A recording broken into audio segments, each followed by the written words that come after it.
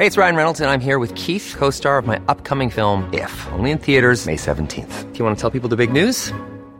All right, I'll do it. Sign up now and you'll get unlimited for $15 a month and 6 months of Paramount Plus Essential Plan on us. MintMobile.com/switch. Upfront payment of $45 equivalent to $15 per month. Unlimited over 40 gigabytes per month. Face lower speeds. Videos at 480p. Active Mint customers by 531.24 get 6 months of Paramount Plus Essential Plan. Auto renews after 6 months. Offer ends May 31st, 2024. Separate Paramount Plus registration required. Terms and conditions apply if rated PG. Nations urged to phase out fossil fuels at UN climate talks. Dubai, United Arab Emirates. The UN Climate Conference opens in Dubai on Thursday with nations urged to increase the pace of action on global warming and phase out fossil fuels, amid intense scrutiny of oil-rich hosts UAE. The 2-week-long climate negotiations being held this year in the glitzy Gulf city come at a pivotal moment, with emissions still rising and this year likely to be the hottest in human history. Britain's King Charles III, world leaders, activists and lobbyists are among more than 97,000 people expected to attend what is being billed as the largest climate gathering of its kind. The UN and hosts the United Arab Emirates say these talks, known as 28 Colombian pesos, will be the most important since Paris in 2015, when nations agreed to limit global warming to well below 2 degrees Celsius since the pre-industrial era, and preferably to a safer limit of 1.5 C. Scientists say the world is not on track to achieve these targets and nations must make faster and deeper cuts to emissions to avert the most disastrous impacts of climate change. On the eve of the summit, UN Secretary-General Antonio Guterres said the conference should aim for a complete phase-out of fossil fuels, a contested proposal supported by many nations and scientists that has dogged negotiations past.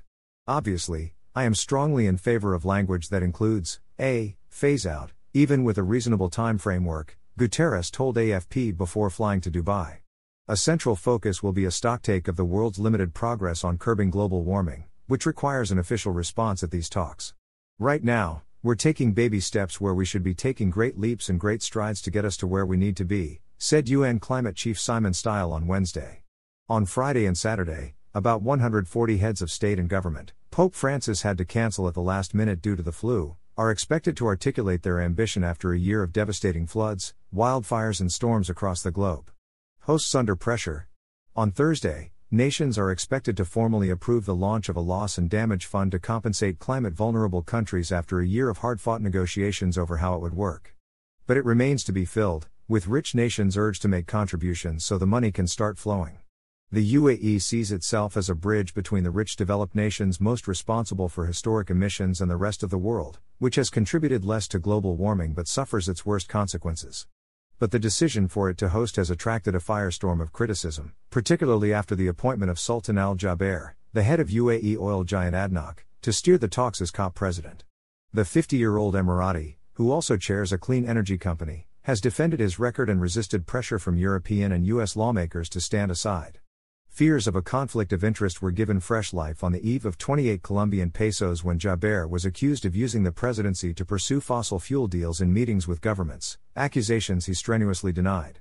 Guterres said Jaber was in a better position to tell the oil industry that the solution of the climate problems requires the phase-out of fossil fuels than if he was the member of an NGO with a very solid pro-climate record. Thorny issues.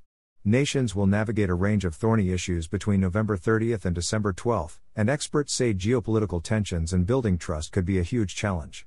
Israeli President Isaac Herzog and Palestinian Authority leader Mahmoud Abbas may cross paths on Friday, as they are scheduled to speak within minutes of each other. Neither U.S. President Joe Biden nor Chinese President Xi Jinping, heads of the world's 2 biggest polluters, are attending, though Washington and Beijing did strike a rare common note on the climate this month that spurred optimism going into COP. Sonia Dunlop, CEO of the Global Solar Council, said it was hoped that more than 100 countries would agree to triple renewable energy by 2030, a flagship proposal being put forward by the COP hosts. Rallying a common position on the future of fossil fuels will be more challenging. Any decisions at COP are made by consensus, meaning nearly 200 nations, whether dependent on oil, sinking beneath rising seas or locked in geopolitical rivalry, must traverse these fault lines to reach any agreement. In the end, the proof is in the pudding, U.S. climate envoy John Kerry said Wednesday. Hey, it's Danny Pellegrino from Everything Iconic. Ready to upgrade your style game without blowing your budget? Check out Quince. They've got all the good stuff, shirts and polos, activewear, and fine leather goods, all at 50 to 80% less than other high-end brands. And the best part? They're all about safe, ethical, and responsible manufacturing. Get that luxury vibe without the luxury price tag. Hit up quince.com/upgrade for free shipping and 365-day returns on your next order. That's quince.com/upgrade.